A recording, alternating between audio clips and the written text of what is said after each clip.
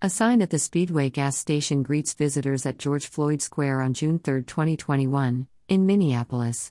Minneapolis will buy the boarded-up gas station at George Floyd Square, the City Council decided unanimously on Thursday, December 8, 2022. The area has become a protest site since George Floyd, a black man, was killed there by a white police officer in May 2020, sparking a national reckoning on racial injustice. Photo, Carlos Gonzalez/Star Tribune, Getty Images.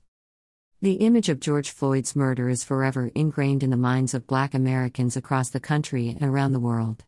His murder was heinous, hateful, and evil.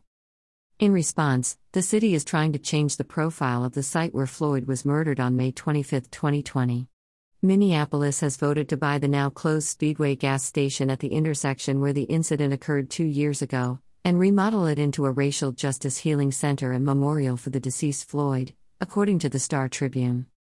Last week, the City Council unanimously voted to buy the gas station that has been home to protests ever since Derek Chauvin stood on Floyd's neck for nearly 10 minutes, killing the 46-year-old black man. More from the Star Tribune. The council approved spending $200,000 in taxpayer funds and accepting the equivalent of a $420,000 donation from the owner to acquire the parcel, which likely sits atop contaminated soil from years of use as a gas station. The official acquisition will likely happen in the first few months of 2023. The city's immediate plans are to secure the building, which formerly housed a convenience store and has been a concern for some time. Geo Media may get a commission. The real estate investment group that owns the property, Realty Income Corporation, had let the city know that it wanted to get rid of the property over concerns of liability, according to the Star Tribune. The body of a 45-year-old man was found in the building in March, and it was determined by prosecutors that he died from a fentanyl overdose. To no surprise, the news that the city would take over this property was met with mixed responses from Minneapolis citizens.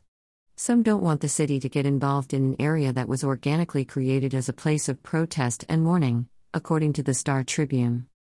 I can't blame them. The optics of creating a racial justice healing center are good, but what do the people in the area want to do with the property? Are they going to be involved in how it helps the community? What kind of work will specifically be done at this racial justice healing center? What services will be provided? Will everyone be allowed to have access to it? These are all questions the City Council should answer before putting this healing center into action. This content was originally published here.